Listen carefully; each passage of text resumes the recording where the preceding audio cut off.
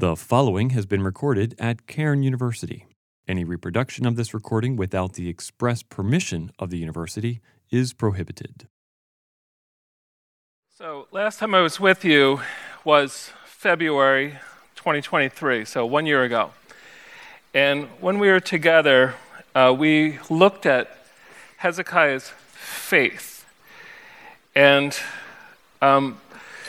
it's a little bit ironic if you were here and you remember, because the word faith or believe occurs about 8 times in 2 Kings 18 and 19. But always it's the Assyrian field chief who's mocking Hezekiah because of his faith. And then, very ironically, the author of Kings took that word from this ridicule, and that's how he characterized Hezekiah. And so along the way there, we noticed Hezekiah had some things to be really afraid of. The Assyrians were pretty nasty, and they did terrible things to people that they defeated, especially people that rebelled. Hezekiah had more to worry about than anybody. Now don't worry, I'm not going to show you those pictures again, because if you were here, we looked at pictures of the Assyrians dismembering people, skinning people alive, things like this. But I do want to catch us back up to where we were. So this is 701 BCE, and that's when the destruction of all the cities of Judah took place by the Babylonians, and they besieged Jerusalem. And so, according to both the Bible and the Assyrian records, they wreaked havoc. And some of those pictures are still available to see. Some of the ones we saw last year are hanging up in museums in the United States and elsewhere in Europe. Now, the questions we asked from all this faith last year, I am going to read you this. I think I have that on this page. This is King Sennacherib says of a different people, but this is who he is. I cut their throats like lambs. I cut off their precious lives as one cuts a string. Like the many waters of a storm, I made the contents of the gullets of their entrails run down upon the wide earth. My prancing steeds, harnessed for my riding, plunged into streams of their blood as into a river.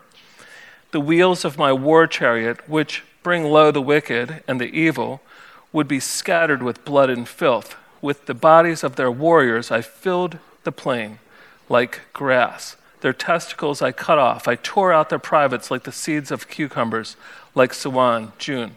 I cut their hands I cut off. This is the kind of thing that he would often write about rebels like Hezekiah.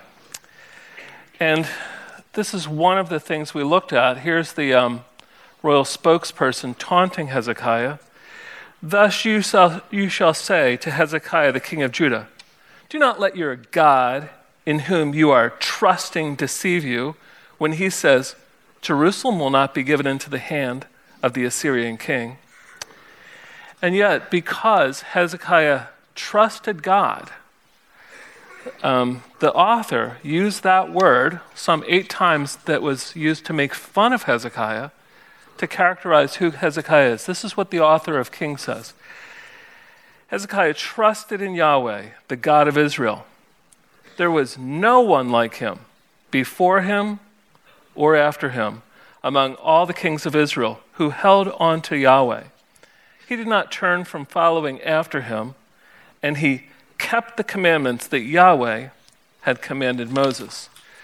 So there's some irony there, but I think the thing that we were thinking about last February is, if somebody's going to make fun of you or me, somebody's going to make fun of us, would they make fun of us because of how much we trusted in the Lord? Is that why they would make fun of us?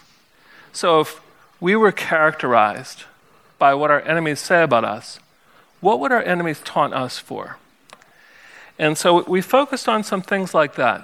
And I want to just say, all that's true, all that's good, and we should want to have the kind of faith, like Hezekiah did, that people would make fun of us for it, and that we could be known and ridiculed as being people of faith.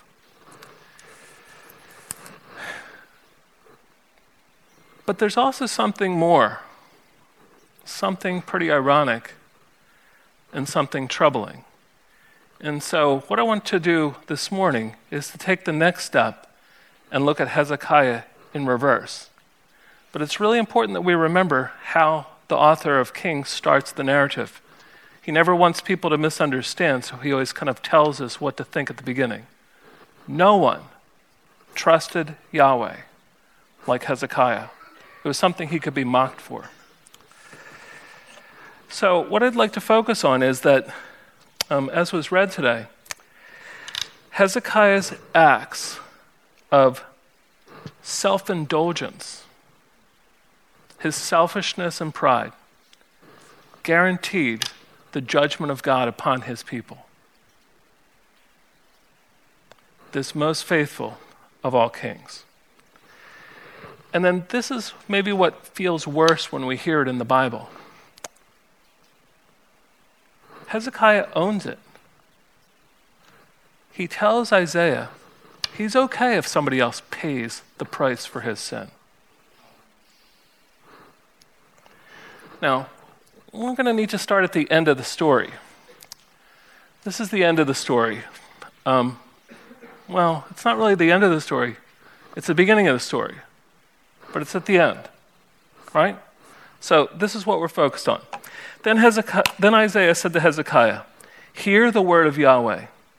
Behold, the days are coming when all that is in your house and all that your fathers have treasured up to this day will be carried to Babylon. Nothing will be left, says Yahweh. And some of your sons who will issue from you, whom you will beget, will be taken away, and they will become officials in the palace of the king of Babylon." Then Hezekiah said to Isaiah, "The word of Yahweh which you have spoken is good." For he said in his heart, "Will it not be good if there is peace and truth in my days?" Now that's the answer, but we kind of have to back up to see the question. Now, here's the thing. On the right-hand side is the chronological sequence. I need to remind you, BCE, before the Common Era, counts down to the time when Christ was born. And then things start counting up on the other side. So you'll notice on the right-hand side, Hezekiah is healed from his mortal illness. We're not quite sure, but either 713 or 703, something thereabouts. And then he gets a visit from the Babylonian diplomats, and he shows them everything in Jerusalem. After that, in 701, Sennacherib sieges Jerusalem. After that, in 700, he pays tribute to Sennacherib. That's how it happens in history. It's in the Bible, it's in the Assyrian records. We know that that's what happened, and that's the order it happened. But notice on the left-hand side, the author of Kings has flipped it. He's told the story of Hezekiah in reverse. He starts with Hezekiah paying a tribute to the king of Babylon in 700 BCE. Then he tells the story of Sennacherib's siege of Jerusalem and how the Lord delivers Jerusalem. And it's in that middle part where, that's what we looked at last year, where the representative of Sennacherib made fun of Hezekiah for his pathetic faith. Then at the end of the story, we get to the beginning before any of that happened. When Hezekiah got sick, so sick that he thought he was going to die, he asked the Lord, "Please don't take my life. I've been faithful to you." The Lord says, "All right, I'm going to give you 15 bonus years." And to celebrate, the king of Babylon sent his delegates, and Hezekiah showed them all their stuff, and then that's when Isaiah came to talk to him. So on the left, that's the order we're going to look at things. The order they're in the Bible. Hezekiah in reverse. So here's the beginning of the story. That is the last thing that happened. Now, in the 14th year of King Hezekiah, Sennacherib, king of Assyria, came up against all the fortified cities of Judah and seized them.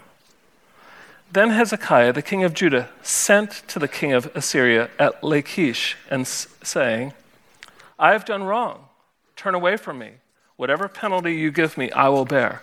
So the king of Assyria set the penalty on Hezekiah, king of Judah, 300 talents of silver and 30 talents of gold. In case you're wondering, a talent is 75 pounds. Thus, Hezekiah gave him all the silver which was found in the house of Yahweh and in the treasuries of the king's house. At that time, Hezekiah cut off the gold from the doors of the temple of Yahweh and from the doorposts which Hezekiah, king of Judah, had overlaid, and gave them to the king of Assyria. I'm going to go back for one thing. When you read through the first frontwards, you don't realize this. This 14th year, that's the 14th of his 15 bonus years. When you're reading forward, though, you think, oh, it's 14 years into his 29-year rule. It's part of the trick. But there it is. So he gives all this gold. Now, here's what Sennacherib says about this. This is very unusual. I'll tell you a couple of the reasons why it's unusual after I read this. But one of the reasons that it's unusual is almost always when kings submitted to Sennacherib, they came out of their city and bowed down and gave him the stuff right there. But listen to this. This is what Sennacherib says, as recorded by his scribe. This is 700 BCE. So this is after this. As for him, Hezekiah, fear of my lordly brilliance overwhelmed him.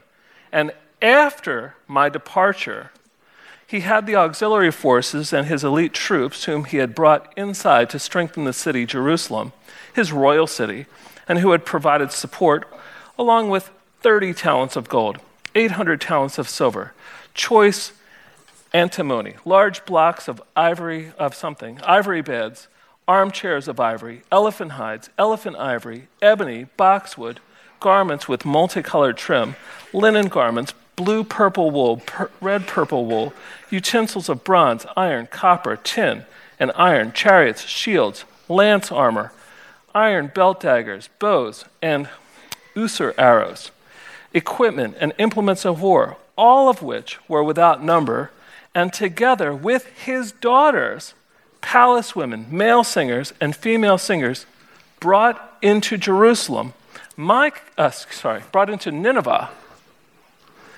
my capital city, and he sent a mounted messenger of his to deliver this payment and to do obeisance.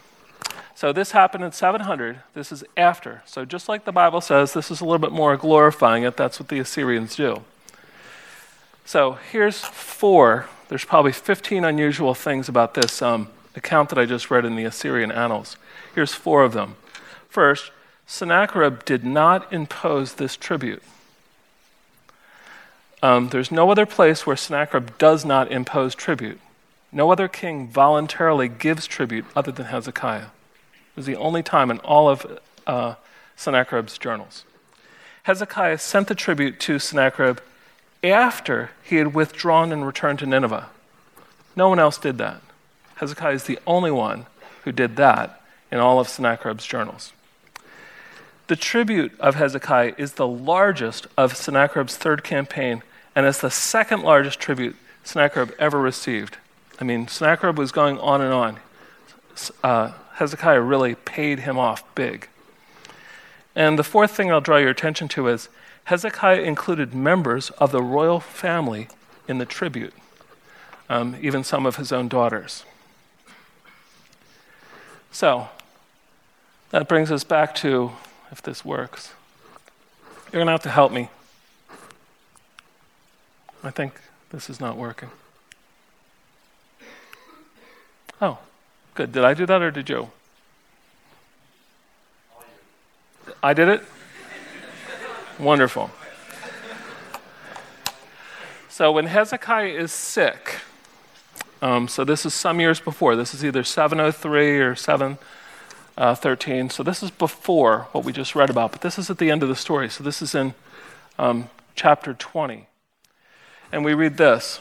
Isaiah says, and this is a sign to Hezekiah that he's going to get better. Therefore, thus says Yahweh concerning the king of Assyria, He will not come. Oh, I'm sorry.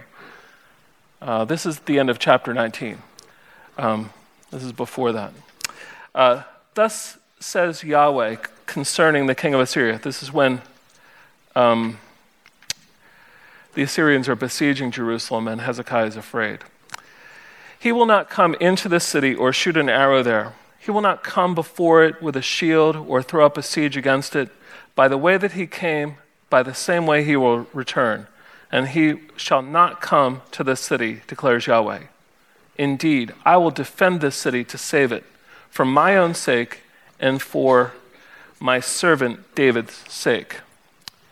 Now it happened that night that the angel of Yahweh went out and struck 185,000 in the camp of the Assyrians. And the men arose early in the morning, and behold, all of them were dead bodies. I don't know what that means. They woke up and they were dead. So Sennacherib, king of Assyria, set out and went away and returned home and lived at Nineveh. So that's how the Lord dealt with Sennacherib. That's how come Sennacherib had to leave without taking Jerusalem, one of the few things he ever failed at doing. Now, if Hezekiah pays a large tribute, and before that the Lord kills the Assyrians and they go home, it raises a really good question. We've already seen the answer, but the question is, why? Why does Hezekiah pay Sennacherib an excessively high tribute after Yahweh had defeated the Assyrians? Why would anybody do that? Right, that's the question. And by going in reverse, we finally get to the beginning of the story and we get the answer to the question. So the last thing that happens, Hezekiah pays a high tribute to Sennacherib. What happened before that? Well, Sennacherib attacked Jerusalem. The Lord was faithful to his word and delivered Jerusalem and sent the Assyrians packing. How did he do that? He killed a whole lot of people, and when they woke up the next morning, they were dead. And so Sennacherib went home. So we need to know what happened before that. And you already know it, but that's really the thing that we're doing, is looking backwards. So here's what the Lord told to Hezekiah when he was sick. And Hezekiah prayed and asked the Lord for more time here on this earth.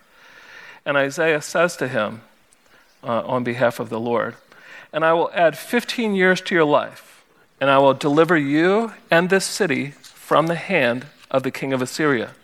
And I will defend this city." Why? "For my own sake and for my servant David's sake." So notice then, before the city was even sieged, the Lord promised that he would deliver Israel from the Assyrian king. Notice, you can read that in your own Bible. This is verse 6 of chapter 20. This happened before the stuff in the previous chapter, right? This is earlier than that. So who is this Marduk-Baladan? Well, he's a very colorful figure, but he's the shorter guy on the right. Now, we're not sure if the person on the left is Sargon or Sennacherib, because they both had trouble with this petty ruler from Babylon, and so he wound up submitting and making a loyalty oath with both of them. We're not sure which one this is. We're also not sure if Marduk-Baladan on the right was a short man, or if the artist made him short to sort of diminish him as part of their propaganda. That we don't know. We do know that he was somebody that was kind of a petty ruler, and whenever he was attacked, he just fled into the swamps, and the Assyrians kind of made fun of him in their royal inscriptions. That's the person who, either in 713 to 711, somewhere there, kind of sent people to Hezekiah, or in 703, when he was only ruler for 9 months before he had to run away to the swamps again. Then he sent his guys to Hezekiah and said, "Hey, congratulations on getting better." And Hezekiah says, hey, come on in. Let me show you all my stuff. Let me show you all the Lord's stuff. I want you to see it all while you're here. Enjoy yourself. And then that brings us to the judgment of Hezekiah again by Isaiah. And so Isaiah judges him. Hezekiah says, the word of Yahweh which you have spoken is good. For he said in his heart, will it not be good if there is peace in my days? So that's the answer to the question. Why pay off Sennacherib? Because Hezekiah craves peace for himself. And then here's where things get a little wonky. Notice the details in what Isaiah says. Because Yahweh says that all the treasures will go to Mesopotamia, to Babylon, Hezekiah thinks, why wait? Hezekiah sends the treasures now to a defeated king, to Nineveh. He even sends royal daughters. Now, it's not sons taken from his own body, but if you read that in Hebrew, it's some of your own sons. That's some of your own children. Now, Hezekiah didn't want to actually read it literally and send his sons, so he sent some of his daughters. It's patriarchy in the ancient world. Sorry about that. But he figures, if my stuff's going to Mesopotamia, then I'm going to send my stuff. I'm going to make the payment now. He does this to a defeated Assyrian king. And why does he do this? Well, he shows us right here at the beginning of the story, at the end of the story, because he wants peace and truth in his own days. Now, I'd like to just spend a couple of moments and think about the implications of this with you. Now, one of the reasons I'm talking about this today is because many times when we're in a church setting or a Bible study setting or something like this, we kind of come to the Bible and we think, is this person good or is this person bad? And that's a very powerful rubric we have, and even when you write papers on the Bible in your own studies here at Cairn, a lot of times we kind of take a framework of good or bad and we interpret the details through that rubric. So, the point is Hezekiah good? And see, I was with you last year in February. My point was, no one had faith more than Hezekiah. No one. He has stellar faith, so much so that somebody could make fun of him for being so faithful to Yahweh, even when he had a lot to risk. He's a very faithful man. And that seems good, right? But see, that's the problem with the binary good-bad interpretation, right? Life isn't really like that in the world we live in. Things are complicated.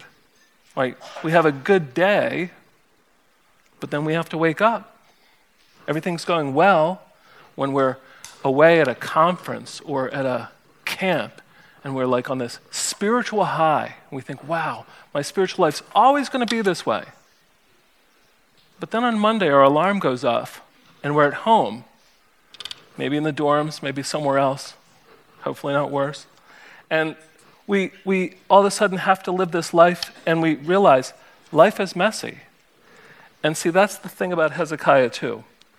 People in the Bible are complicated.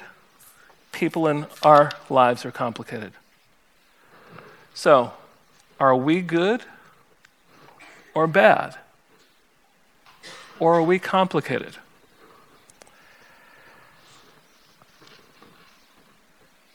If we achieve great faith, will that stop us from being self-indulgent?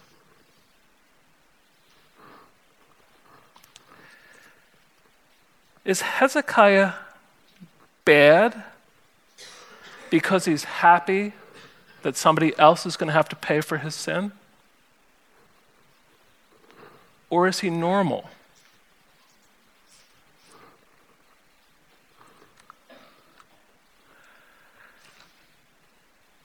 Do we approach our walk with God in light of our complicated and conflicted minds and lives? Or do we get simplistic about our walk with God and treat it differently than the complicated realities we live day to day? Those are personal questions, but there's some even more important than our own lives, theological questions here. Did Yahweh save Jerusalem because of Hezekiah's faith? Probably not, right? Hezekiah did have faith and he promised to save Jerusalem, but right, we read in the Bible that the Lord did it for his own sake, to be faithful to his word and for the sake of his servant David. Do we realize that even when we act with ugly self-indulgence, that Yahweh may look upon us and have compassion? Now we have to be really careful here when we're dealing with something like this, because God did have compassion on Hezekiah even after his ugly self-indulgence. We should never become callous. I mean, remember what Christ says in Matthew chapter 7 in the Sermon on the Mount. If we become callous, we need to remember that Christ says, "Get away from me. You might think you know me, but I never knew you." We have to be careful of that, for sure. But we also need to realize that God's mercy, his compassion, his forgiveness are gifts to sinners. Even complicated people who have faith and yet are self-indulgent. And so I'd invite you to rethink Hezekiah. He's a person of great faith. But it's complicated. He's conflicted. He's a human being. And his self-indulgence cost some other people a very, very heavy price. And I think that there's something there for us too when we read Hezekiah in reverse. Let's pray together. Lord, we thank you for your word and the testimony of your great acts and of the prophetic word from your servants, the prophets.